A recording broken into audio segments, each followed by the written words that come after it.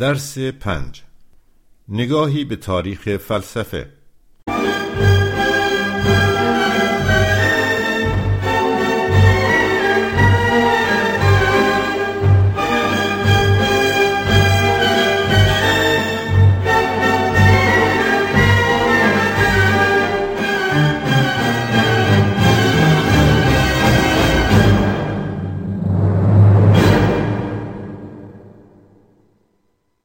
تاریخ فلسفه در حقیقت عبارت است از تاریخ نبرد بین ایدئالیسم و ماتریالیسم.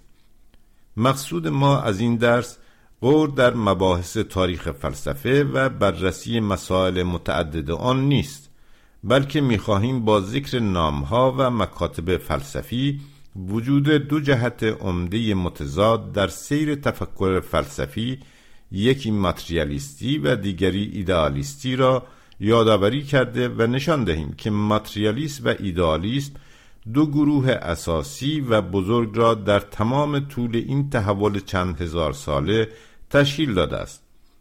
بدین منظور تاریخ تفکر فلسفی را به چند دوره تقسیم می‌کنیم و اجمالاً سیر حکمت و تحول مکاتب فلسفی را در هر دوران از نظر می‌گذرانیم. یک، شکل‌های ابتدایی جهانبینی فلسفی برای نخستین بار در جامعه بردهداری پدید شد. در این دوران ماتریالیسم بر علم متکی نبود و نارس و ساده دلانه نایف بود، زیرا که بر همان سطح رشدی که جامعه و تولید به آن رسیده بود و بر شناسایی‌های سطحی و ابتدایی آن دوران تکیه داشت و بنابراین نمیتوانست علمی باشد. بزرگترین نمونه این شکل‌های ابتدایی ماتریالیسم سیستم عقاید دموکریت زیموکراتیس، فیلسوف بزرگ یونان باستان است. هسته‌های اولیه تفکر فلسفی که با جهانبینی مذهبی تخیلی سخت درآمیخته بود، نخست در سیستم‌های نیمه فلسفی نیمه مذهبی کشورهای خاورزمین مانند چین و هند و ایران و سپس در یونان باستان و روم به وجود آمد.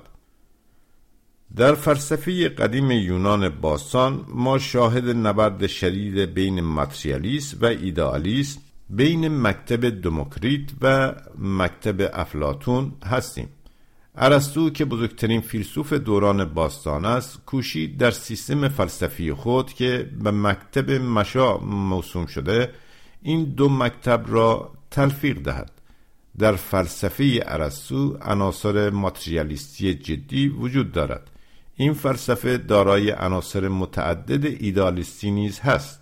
نزد شاگردان او و ادامه دهندگان راهش همین وضع دیده می شود. در مورد ایران باستان اگرچه هنوز کار مهمی در پیش است تا در جهان بینی‌های اساطیری دینی قبل از اسلام عناصر نبرد عقیدتی مزبور کشف شود، ولی از همکنون در آیین مزیسنه در دو کیش مهم منشعب از آن، یعنی مهرپرستی و زروانپرستی، و همچنین در دو الحاد اساسی از آن، یعنی مانیگری و درستدینی مزدکی، بازتاب این نبرد را میتوان دید. دین زرتشت به روی هم یک دین ناتورالیستی از واژه ناتور به معنای ملهم از طبیعت است، در اون معنا که قوا و عناصر طبیعی مانند آتش و آب و خورشید و نور را به درجه قدس میرساند. از سوی دیگر برخی پژوهندگان فلسفه افلاطونی ایدئالیسم را یادآور گرده اساسی حکمت زرتشتی می‌دانند و اهمیتی را که فرهوشی یا فروهر در این حکمت داراست با ایده در فلسفه افلاطون مقایسه می‌کنند. وجود یک صورت ذهنی و معنوی برای اجسام. این مسائل که عالم آیا متناهی است یا نامتناهی، ابدی است یا حادث، یگانه است یا متکثر، به ویژه در آخرین دوره قبل از اسلام تکامل آیین زرتشت در 15 قرن پیش مطرح و مورد بحث بوده است. در اینجا از فلسفه ماتریالیستی هندی لکایتا، لکا به معنای جهان یا دهر، قرن 7 و 8 قبل از میلاد و از مکتب چارواک و پیروی از اندیشه 4 عنصر به مثابه عناصر اولیه هستی که در ایران نیز رواج یافت میبایست یاد کرد. 2. در دوران فئودالیسم قرون وسطا در اروپا صحنه اندیشه فلسفی آوردگاه نبرد بین نومینالیسم و رئالیسم است که در واقع اشکالی از ماتریالیسم و ایدئالیسم هستند.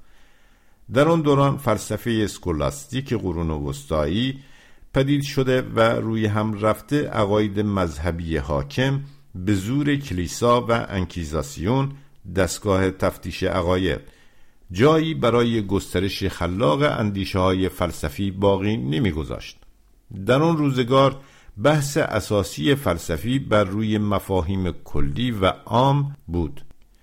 عده‌ای می‌گفتند این مفاهیم یا مقولات در جهان معقولات واقعیت دارند، یعنی صرف نظر از جهان ملموس و محسوس به خودی خود وجود دارند و به این جهت رئالیست از واژه رئال به معنای واقعی یعنی واقع‌گرا نامیده شدند. عده‌ای دیگر عقیده داشتند که این مفاهیم در جهان محسوسات واقعیت دارند و تنها نام‌هایی بیش نیستند، لذا عنوان نومینالیست ها یا نامگرایان بر آنها نهاده شده است.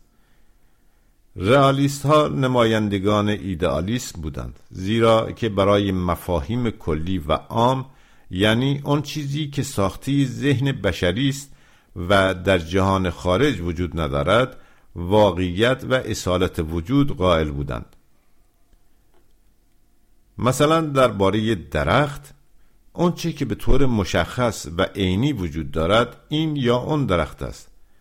درخت به طور کلی در جهان عینی وجود ندارد و مفهوم عام و کلی درخت به معنای یک مفهوم تجریدی زائیده اندیشه بشری است و اگر کسی آن را واقعی بداند دچار ایدئالیسم شده است. دسته دوم نومینالیست ها در واقع نمایندگان ماتریالیست در آن دوران قرون وسطا بودند، زیرا که برای اشیا و مفاهیم جزئی و مشخص واقعیت قائل بودند و میگفتند مفاهیم کلی پس از شیئی به وجود می آید و خود وجود مستقل ندارد. در ایران پس از اسلام صحنه نبرد بین ماتریالیسم و ایدئالیسم روشن‌تر و صریح‌تر می شود، اگرچه همچنان که لازمه اون زمان است کمتر از لباس برخورد مذهبی به در می آید.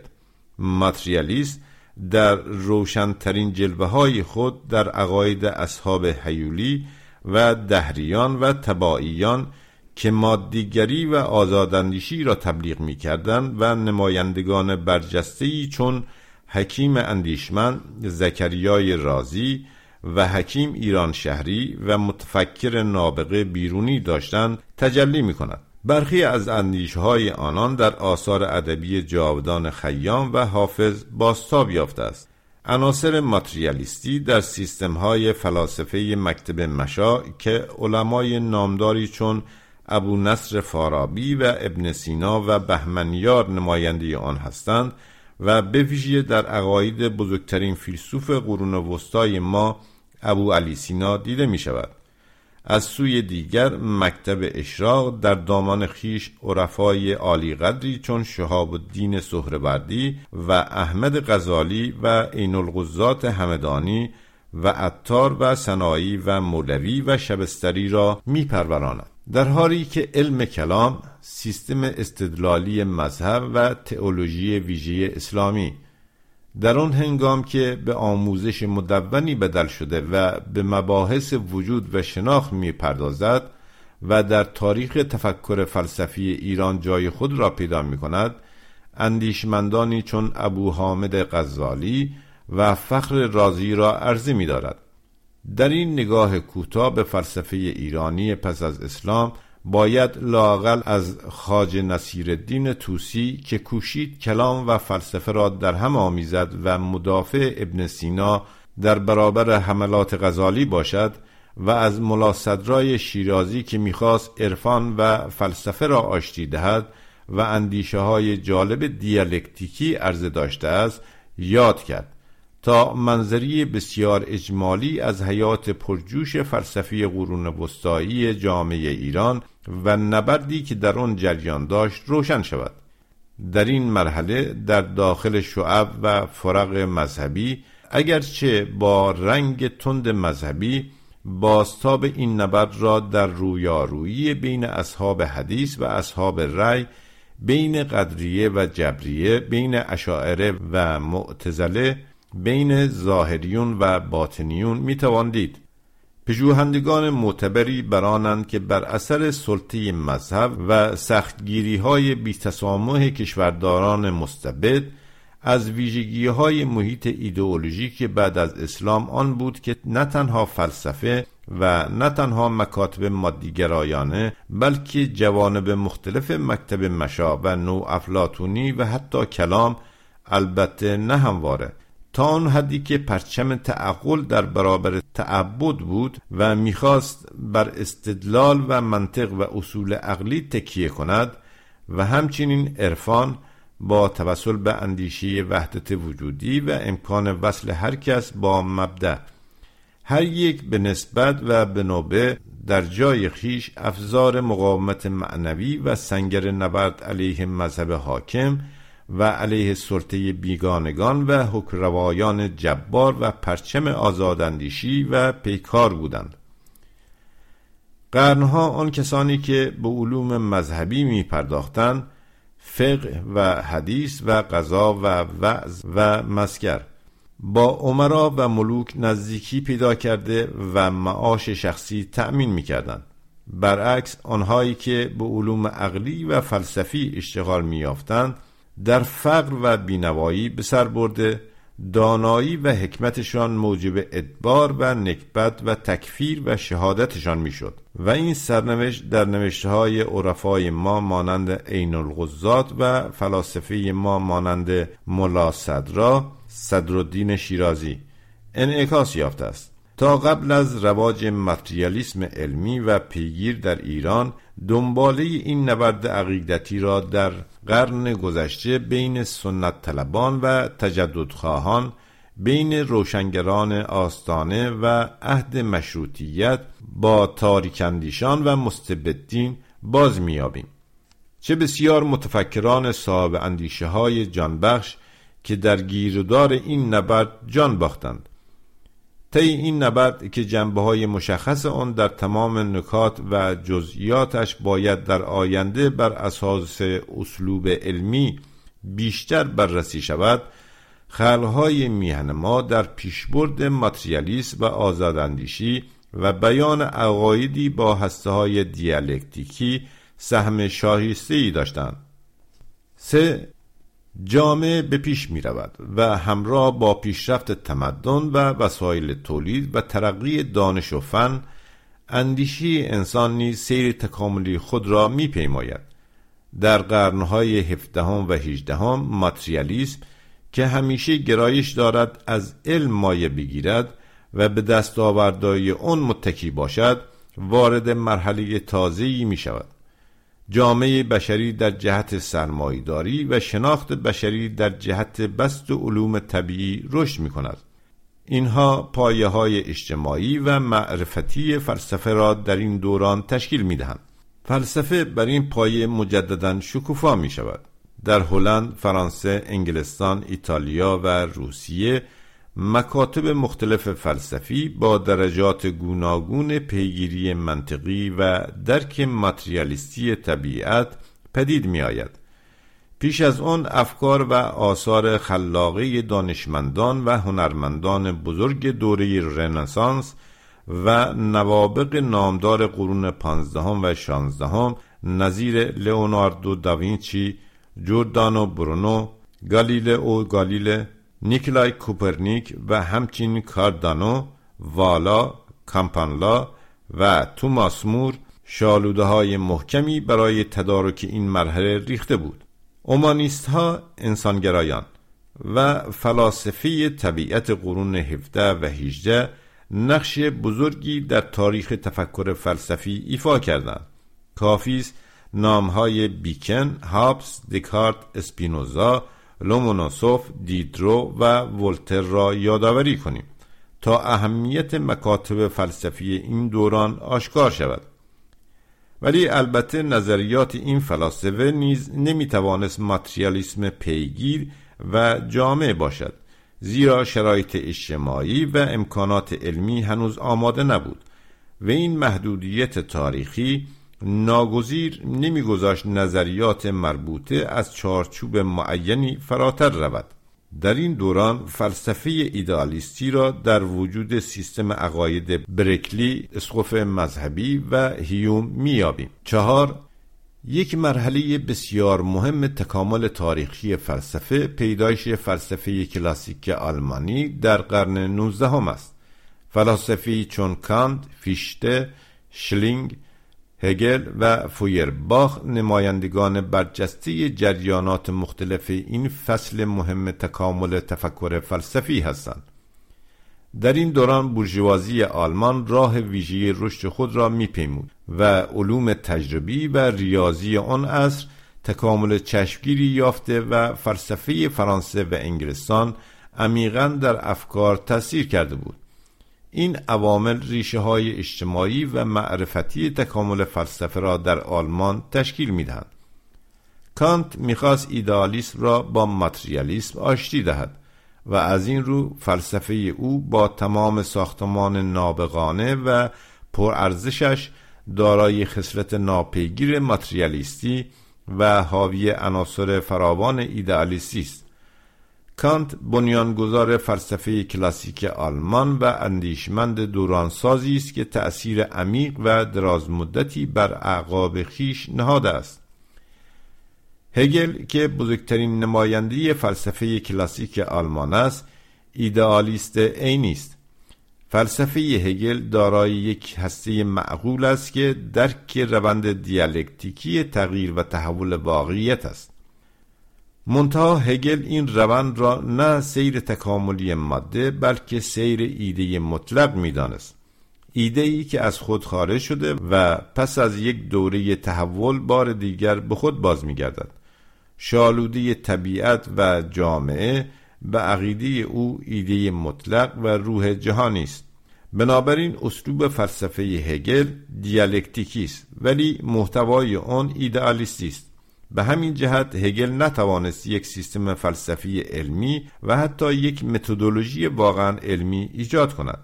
او تنها روح مطلق و معقولات و مفاهیم را در حرکت مداوم میدید و به دیالکتیک طبیعت و جامعه پی نبرد. لودویگ فویرباخ، فیلسوف دیگر آلمانی 1804 تا 1827 علیه محتوای ایدئالیستی فلسفه هگل برخاست و یک سیستم ماتریالیستی ایجاد کرد. برای فویرباخ طبیعت شالوده هستی و پایه سیستم فلسفی اوست. طبیعت انسان و شعور او را می آفریند. او فلسفه تهی از طبیعت را پوچ و توخالی می دانست، ولی فویرباخ در هماوردی با ایدئالیسم هگلی دیالکتیک یعنی تئوری بغایت ارزشمند حرکت دائمی و تکامل بیپایان را هم به همراه ایدئالیسم هگل به دور انداخت. من نتوانست این دو را از هم جدا کند. 5. تا قبل از پیدایش و گسترش مارکسیسم که انقلاب بزرگ و چرخش کیفی در تاریخ فلسفه به شمار می رود، باید از یک مکتب دیگر فلسفی نیز یاد کنیم و آن فلسفه و نظریات دموکرات‌های انقلابی روس در قرن 19 است. آموزش آنها نیز از فصول برجسته تکامل فلسفه ماتریالیستی است. در آثار گرتسن، لنینیستی، چرنشوفسکی، دابرو لیبوف نه تنها تفکر ماتریالیستی بلکه عناصری از اسلوب دیالکتیک نیز منعکس است. آنها در مسائل اجتماعی به نوعی سوسیالیسم تخیلی باور داشتند و در زمینه هنر اندیشه های والا عرضه نمودند. این نگاه اجمالی به عمده ترین خطوط تاریخ تحول افکار فلسفی از دوران باستان تا پیدایش مارکسیسم نشان می‌دهد که در دوران‌های مختلف به اشکال و در سطوح مختلف در پیوند با سطح تکامل جامعه و با رشد علم در هر دوران نظریات ماتریالیستی در نبرد با عقاید ایدئالیستی رشد کرده است.